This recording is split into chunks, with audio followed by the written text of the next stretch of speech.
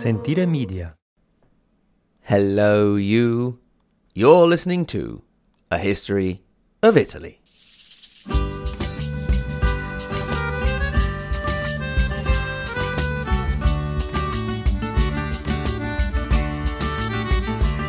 Episode 114, More Milan and Popey Come Home, 1345 to 1378. Lasci colli nelle valli, tra due salici piangenti, io ritrovo la speranza di un amore che ormai fu. At the end of the last episode, we got to the death of Archbishop of Milan Giovanni Visconti in 1354. We mentioned that, despite having had some issues with them, the rule of the Signoria of Milan went to his three nephews, Matteo, Bernabò and Galeazzo. In this episode, we're going to see how they got on, but, as promised in the last episode, we won't go into too much detail. This is because, if you remember, I said that the whole situation in northern Italy was so messy with all the intrigue and alliances and enemies and changing and double-crossing and so on that it would be impossible to try and remember every alliance, every league, and everything that went on. We did give one example in the last episode, so if you want some details, go back and listen to that and imagine it being repeated over and over, just changing around the dates and the protagonists. We're going to go over just enough to get the Visconti and Milan towards the end of the century, and then we can go and catch up with Venice and then Florence, and, well, of course, pop over to Sardinia because it's almost holiday time, so why not? So, on we go. For you history lovers, you will know very well that triumvirates, the rule of three men, don't usually work out that well. In this case, it was also true. Despite the fact that the three brothers had divided up their spheres of influence, Matteo Visconti didn't make it past the following year, dying of some mysterious ailment in 1355, which was most likely poison ordered by his other two brothers. However, once he was out of the way, things did proceed pretty decently for the two remaining brothers, Galeazzo and Bernabò. They managed not only to stick to their spheres of influence and not get in each other's way, but they also managed to coordinate and get together when necessary. That is, when threatened by external enemies, of which there were always loads. Indeed, they didn't have to wait too long at all. Already in 1354, while the third brother Matteo was still alive, yet another anti-Visconti league was formed which included Venice, Florence, and some other cities. At the same time, someone must have been feeling nostalgic about the period in which Holy Roman emperors would come down from Germany and wander around Italy, because about this time, well, down came Holy Roman Emperor Charles IV. His first little holiday didn't have much of an effect at all, except for maintaining a rather reluctant peace between the Visconti and their enemies. This peace dragged on for the whole time that Charles was in Italy, waltzing around, getting crowned king of the Kingdom of Italy, and then Holy Roman Emperor. Don't you miss those good old days when Holy Roman Emperors would go through the Holy Roman Emperor checklist, i.e., getting crowned king of the Romans in Germany, then getting crowned king of the Kingdom of Italy, and then becoming Holy Roman Emperor? Those days when Holy Roman Emperors actually counted for something? In the case of Charles, he didn't. He would come back to Italy a couple of times, even managed to get excommunicated once he got on the wrong side of the Pope, but he never really achieved much. As soon as he left Italy this first time around, the Milanese and the anti-Milanese League had at it, with battles won on one side and on the other, but Milan did end up losing Asti in Piedmont, as well as Novara and Bologna in the Emilia area, and of course Genova, which was way out over there on the left and really hard to keep a hold on, and being a maritime republic, it wasn't going to stand for being under the rule of Milan for long anyway. However, in all of this toing and froing, Milan had now reached a point of consolidation, no matter how many cities they lost or gained. It had started thanks to the marriage alliances of Uncle Giovanni. Indeed, from the marriage between Galeazzo and Blanche of Savoy in 1351, little baby Gian Galeazzo was born, and this young gentleman had ties to the French royal family. The involvement of Milan on a European level didn't just stop with marriage alliances. The Milanese bankers also got involved. For you French and English history fans, you will know something about a little battle called Poitiers. After that disastrous battle for the French, they had to pay gobs and gobs of money to the English, and a lot of that money was lent to the French by the Milanese. The end of the Battle of Poitiers also caused another problem for the Milanese, and that was in the form of the various Compagnie di Ventura, the companies of sellswords that flocked into Italy because they were no longer needed in France. This didn't mean they hadn't already been in Italy, because they had, and they had been a problem for some time. To give you an idea, we're talking about organizations like the Golden Company from Game of Thrones. Only, in our version, none of the companies ever got destroyed by a dragon who became absolutely invincible, while only 1 or 2 days before he had seemed like a weak little birdie that could have been plucked out of the sky with a whopping great big metal arrow. Leaving weak plot developments aside, the main issue was that no city wanted to have these groups fighting against them. At the same time, they very often needed the companies to fight against their enemies, and the groups had no qualms about fighting for one city one day and the enemy of the city the next, depending on who forked out more cash. There were various attempts at agreements between the cities to try and curb the use of the compagnie. However, as soon as the cities would agree not to use them, they would then turn around and use them. After a short break, we'll see what solution the Visconti came up with for this problem. Now, if you're trying to deal with sellswords, an important thing you need in your arsenal is a lovely, clean, white smile. Indeed, today's episode is brought to you by Brush. Brush is an electric toothbrush that will change the way you think about brushing your teeth and dealing with cutthroats. With a powerful sonic technology and ultra-gentle bristles, the Brush redefines what it means to have super clean teeth. It's like that feeling when you just leave the dentist, a fresh, whole mouth clean without the lighter wallet. Every single day.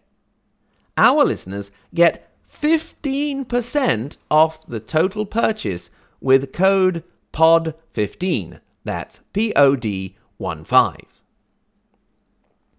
Follow the link in the show notes and enter the code POD15 to get your exclusive discount and upgrade your oral care routine, and then you too can say, I'm going to brush my teeth.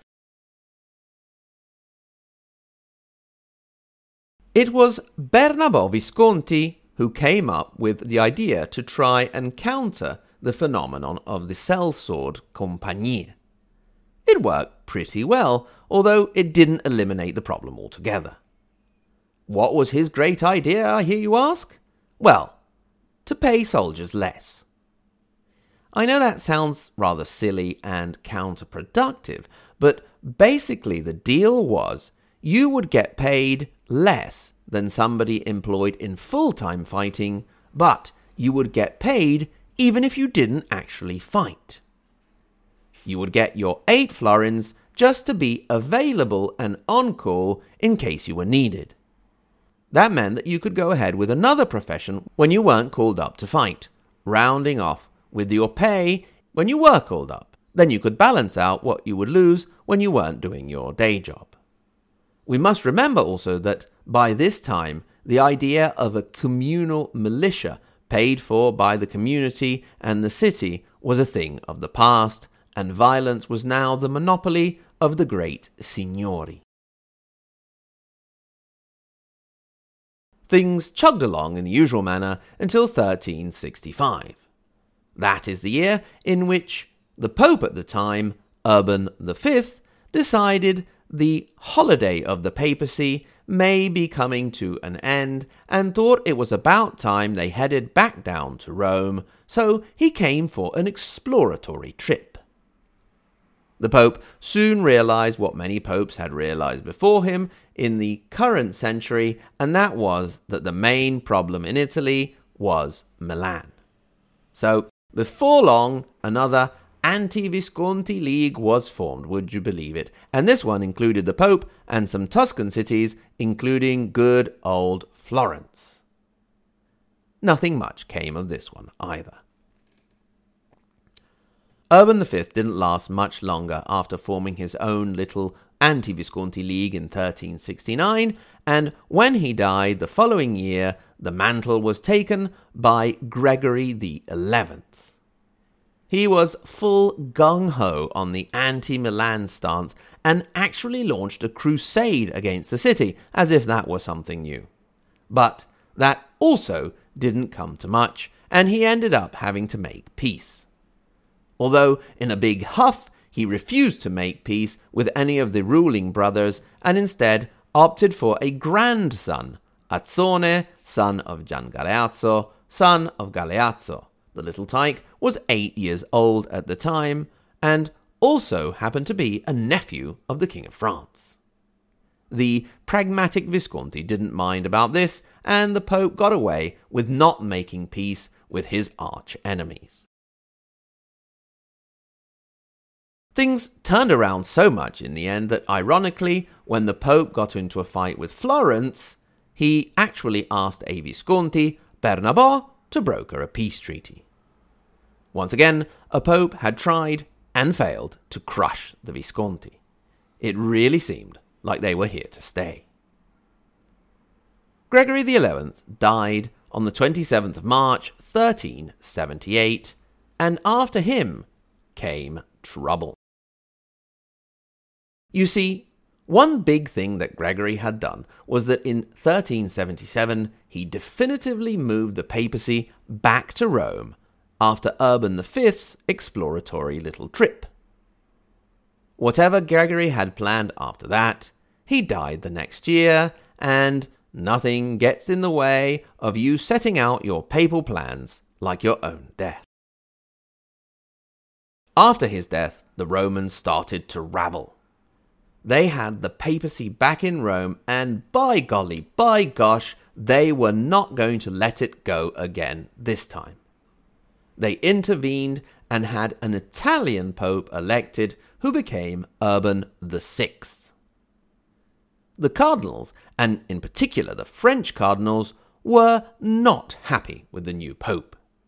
This is particularly because he wanted the cardinals to live a more evangelical life and even get rid of their riches. How dare the silly man? More than anything, it seemed that he was rather arrogant and pushy about the whole thing. The cardinals went off in a big huff to Anagni and elected a French cardinal as pope who took the name of Clement VII, who very soon legged it off back to Avignon. The result was what came to be known as the Magnum Schisma Occidentale, or better, the Western Schism, or Schism, or whatever you want to call it.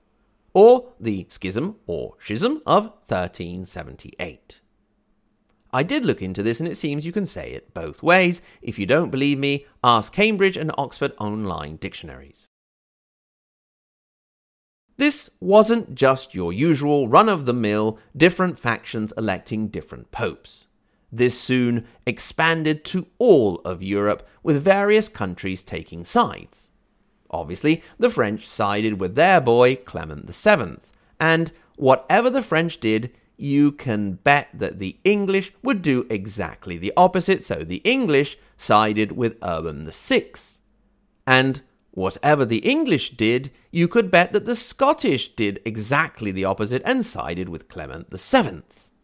Then add in Hungary and Poland, who threw in their hats with Urban VI, while the kingdoms of the Iberian Peninsula, after sitting on the fence for a while, sided with Clement VII, except for the Kingdom of Granada. There will be a pop quiz about which countries sided with who, so be prepared. Things would not get sorted out until about 40 years down the road, but that is a story from another day. As far as we're concerned in Italy, you may remember that Joanna of Naples sided with Clement VII, a very unpopular choice with her people, which in part contributed to her downfall when Urban VI got really annoyed with her and nominated Charles of Durazzo as the real king of the Kingdom of Naples, and he would eventually march on down, take the kingdom from her, and have poor Joanna killed.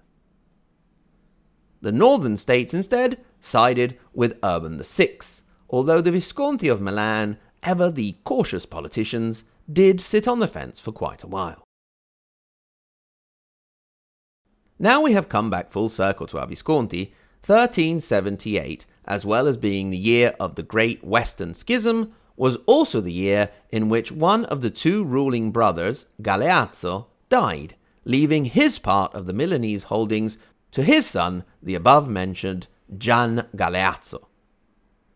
At the time of his father's death, he was 27 years old and had acted independently since 1375. He ruled with the remaining brother, his uncle Bernabò, for a good 10 years before deposing him in 1385 and claiming sole rule. Although that is also a story that we will get into another time. The important fact to remember is that Gian Galeazzo, due to the fact that his mother was Blanche of Savoy and had connections to royalty, was the first Lord of Milan to make a slight change in the title. Indeed, it is with him that the Lords of Milan started to be known as dukes.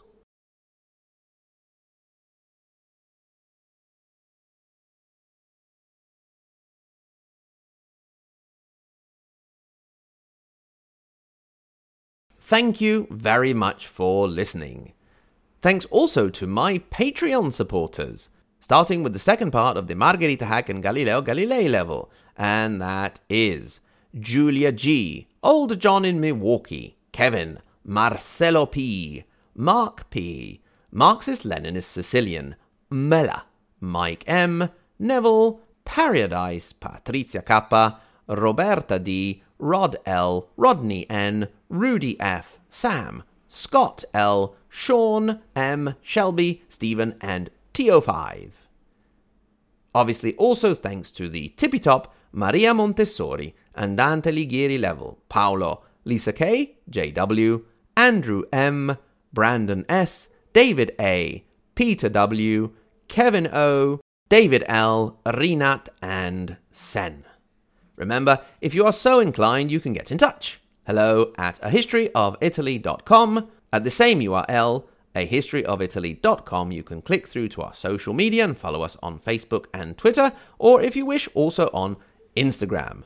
On the support page, you can click through and become a patron on Patreon and have access to extra content, which include the sketches and the news cappuccino feature, as well as videos and other lovely stuff.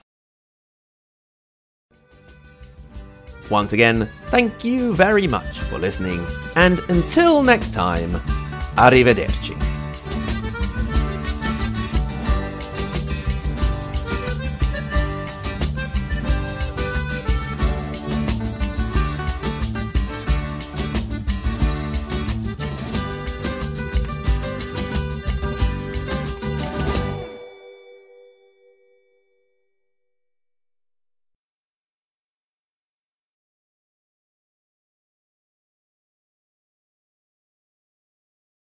Rabble, rabble, rabble, rabble, rabble, rabble, rabble, rabble, rabble!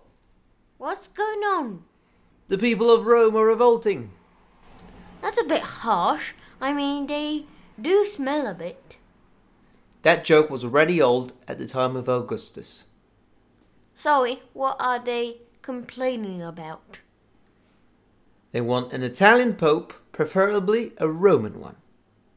Well, for goodness sake, let's just give them one. I don't want to die in this horrible place. Hey you, Bartolomeo. Yes? You're Italian wanna be Pope? Yeah, sure, why not? You have to promise to bring the papacy back to Avignon and not to be too annoying. Oh,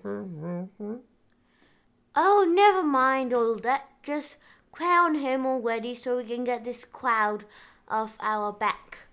Okay, here you go. Take this tiara. You're the pope now. Congratulations. Ha ha! I've got you now. We are staying here in Rome and we're going to live according to the rules of the gospel. What rules are those then?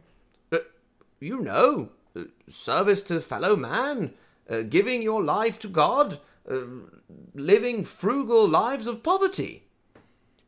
Where does it say all that? Well, in the Bible, where else? Yeah, like you read it all. Well, yes, I have, many times. You're kidding. Not just the interesting bits with the kings and the battles and stuff. Well, yes, like I said, I mean, haven't you? You should know it off by heart. You're cardinals, for goodness sake. Yes, of course. We were just being silly, joking around. We'll be off now then. Where are you going? We're just going to go and look for some poor people to give all our stuff to. Yeah, that's it. And we're definitely not going off to Anagni to vote for a different pope. I have a bad feeling about this.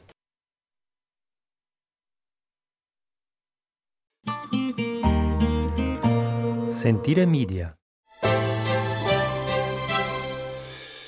Hey, podcast producers and show hosts. Do you want to join a podcast network that celebrates all things Italian?